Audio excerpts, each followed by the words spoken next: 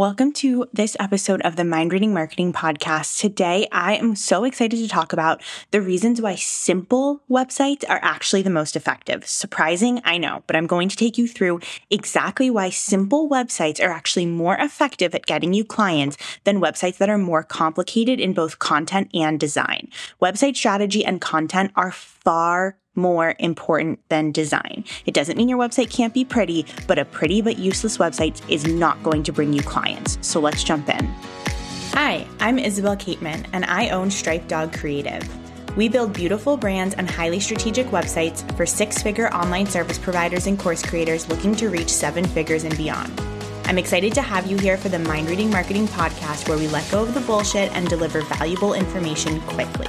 From practical marketing strategy to self-care for CEOs, tune in each week to go deep on one specific topic and get actionable advice you can use to grow your business even further. Let's jump in. All right, so in today's episode, I want to talk about why simple websites are actually the most effective.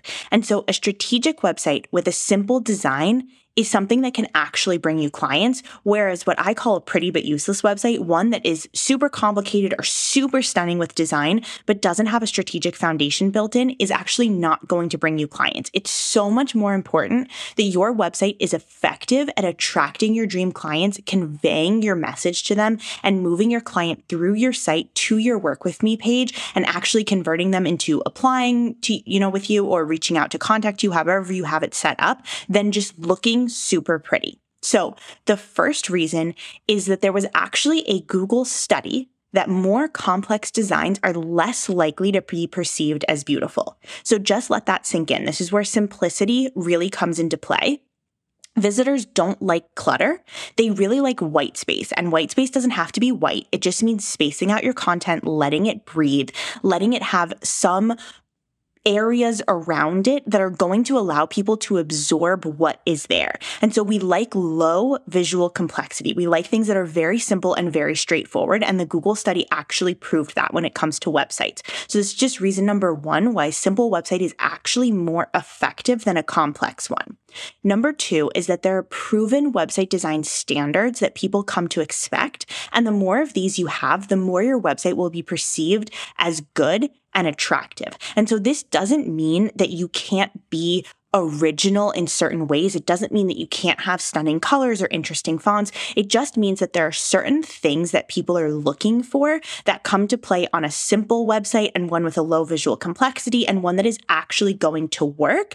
And sometimes it's worth just following those things than trying to be original. There are many times in business when you can sort of reinvent the wheel with your website and the way that it's laid out from a strategy perspective. This is not one of those times that you should be doing that. So the same study that found that we like low visual complexity found that there are certain things that are considered expected or standard on a website. And so some of those things include your logo in the top left, your main navigation in the header. And this is what I talk about when I say that you shouldn't have a mobile navigation on desktop. This is a huge thing for me. I know that it can be really cool or it seems really interesting, but you are just asking people to take an extra step to get to the information that they need. And we really don't want to have to create any extra steps for people, because in this day and age with such a short attention span with people, any extra steps could actually mean losing a client. Some of the other things that are considered standard is contact in the top right, social media icons in the footer, and then responsive web design. And so again, this doesn't mean that you can't be creative in little things. There are plenty of websites that I design that have the logo in the middle, for example. But these are just a few of the things that you should keep in mind, and just make sure you're not straying too far from these main items. And you really want to make sure that your website is, essentially as simple and as easy to use as possible. Yeah, it can look kind of cool if you, do something like having a mobile navigation on desktop, because it's sort of unexpected. But unfortunately, when it comes to website conversion, unexpected actually does not mean more clients. And so that really moves us into our next piece of wanting to make it as easy as possible for people to buy. So the more complex that your website gets, the quote unquote prettier or more intense that it gets with different design elements or overlapping things or too many colors or multiple fonts, you actually just make it harder for people to grasp the information. You really need to remember that at the end of the day, while your website is one of those tools where it's amazing because you control entirely how it looks, that doesn't mean that it should look completely crazy or completely different from the way that a typical standard website works. Because again, you want to make it as easy as possible. We know that confused clients don't buy. So you really want to make sure from a strategy perspective that your website is taking the consumer journey into account. How are people going to move through your site? Anticipate the information they're going to need. What is the next logical question that they are going to ask? Are your headlines scannable? Can people get the information super quickly? Does everything point to your service? You can go back to my episode on, one goal for your website, the power of one. It's really important that you just make it super obvious for people. With our short attention spans and doing everything on mobile on a small screen, you just want to make sure that everything is super, super easy. Lots of CTAs, lots of clear directions, nothing that's too convoluted, nothing that's overly complicated. And so in this instance, simple really does sell.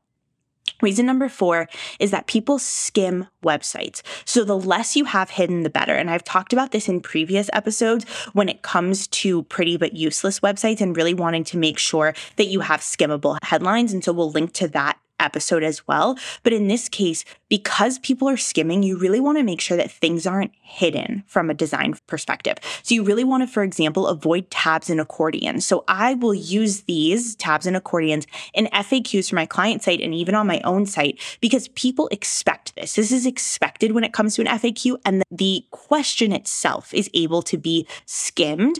All of the questions are there. I don't hide the questions. But then if somebody wants the answer, it's pretty much expected in this day and age that they know they can click on the little plus sign or the drop down. But you want to make sure, for example, that you're not putting an FAQ into a rotating block, right? Because you want to make sure that all the questions, all the information that people need are visible in sort of one skim and they don't have to wait for it.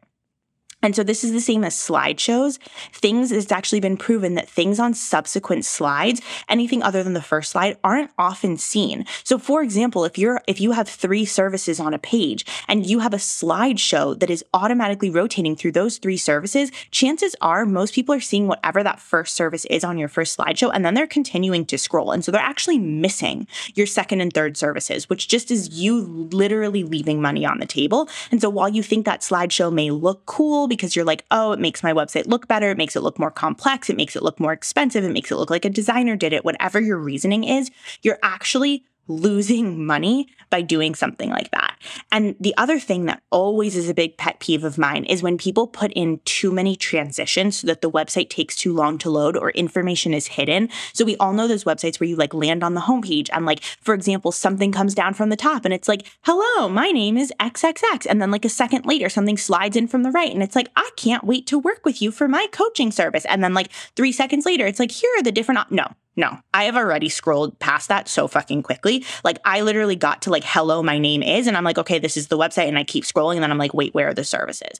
And so you really want to make sure that you are not doing things that are sort of seen as odd or quirky. And again, this doesn't mean that you can't show off your personality. This doesn't mean you can't, use fun colors or use amazing fonts. It just means that there are certain things that are proven from a strategic standpoint that are going to sell. And again, if you are running a business and not a charity, the goal is to be selling your services to people. So you want to do whatever you can, whatever is in your power to make it as easy as possible for people to buy from you. And this is the same reason that I avoid animations as well, just in general. I avoid too many animations. I use Showit and Squarespace, and there's a lot of animations that are built in. And I will always tell my clients that I go for the simplest or even no animation at all because it just slows down a site. And by the time the animation loads, people have already scrolled. And then reason number 5 is, for the love of God, please stop putting your social media links in your header. I say this all the time. I say this to every single one of my clients. I cannot tell you how many times I design a client site. I explain why I didn't include the social media links in their top navigation. And then I go to their site a month later and their social media links are right back in their top navigation. This goes back to strategy, and this goes back to making it as easy as possible for people. And this goes back to the power of one and one goal, and basically all of the strategic things that I talk about in terms of making sure that you are making it as easy for people and to have a high converting website, why are you sending people who would have potentially clicked on your services or would have potentially clicked on your about page, which if you're using my about page freebie should then lead people back to your services? Why would you have these people that are focused on potentially working with you and then send them off to Instagram where they're going to get lost on some puppy video or some cooking video or some cute kid or, lost for half an hour in the trending reels of the day? Why would you do that? It doesn't make any sense. Why would you risk somebody leaving your site for a third-party platform when you've already got them on your site and interested and hooked and focused? And this goes back to point number 2, where I had said that there are certain things expected in a website. People expect social links to be in the footer. So if somebody really wants to find your Instagram or your LinkedIn or your Facebook or whatever it is, they know to go to the footer and find those things. That's fine. I'm not saying they shouldn't be linked from your site, but why are you putting them in your top navigation so that you are getting people off of your site who are already there and are already interested and potentially losing a customer? So from a strategic perspective, I am begging you to please take the social links out of your top navigation. And so obviously, all of this is to say, it's not that you can't have a pretty website. A pretty website still matters. Impressions are formed in less than a second. You still want your site to look visually appealing. That is essentially going to hook your audience in, and then you want the content and the strategy to really keep them there. You can still have a really fun and unique brand. You can use cool colors. You can find interesting fonts, but you just want to make sure that everything is based in strategy and effective and proven strategy first. You want to do the strategy first, you want to do the content second, and then you want to make sure that your site is visually appealing. But you don't need to overcomplicate it to have a visually appealing site. It doesn't need to be complex. And in fact, as we just talked about, it's actually detrimental to you to have a site that is too complex, too confusing with too many things going on. People can't focus on that many things at once. So you really want to keep it simple and streamlined and easy for people to work with you. So you never want to sacrifice usability for design. You want to make sure you keep some of the basic elements in your site to increase conversions and ensure a seamless user experience that people are expecting to see. So I know this was a super quick, short episode. I will get off of my soapbox now, but it was just really important for me to do an episode specifically talking about why simple design is better, because I think there's such a misconception that when you're paying a designer, tens of thousands of dollars sometimes, that the site has to be super, super complex. And what you really should be paying for is a strategic website, right? At the end of the day, the only thing that your website should be doing is bringing you clients. That is the entire goal of your marketing in general, the entire goal of your website. So what you're really paying for is somebody, hopefully, who knows what makes a strategic website, how people move through a website, how to anticipate people's actions, and make sure that your website is converting at industry average or above conversion rates of getting you clients so that work can come off of your plate and you can focus instead on the day-to-day of running your business while your website turns into a 24/7 sales machine. So if you want even more support with designing your website, you can get on the waitlist for my upcoming Mind Reading Website program, which is launching in June.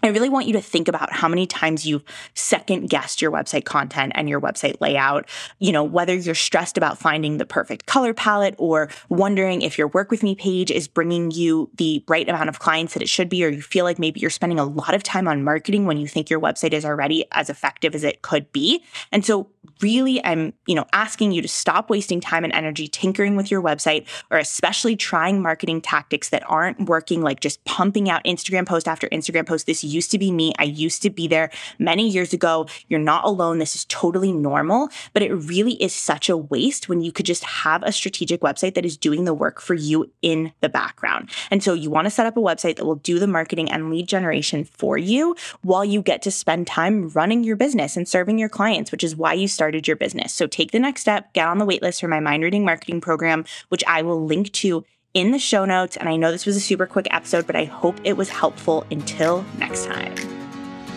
Thanks so much for joining me for this episode of the Mind Reading Marketing Podcast with yours truly, Isabel Caitlin. If you love the show, I would appreciate it if you could leave a review wherever you listen to your podcasts. I love hearing from all of you. Share it with a friend, family, colleague, or anyone you know who may benefit from this episode. Remember, you can always find the links and resources mentioned in the show over at stripedogcreative.com. All right, that's it for today. See you next time.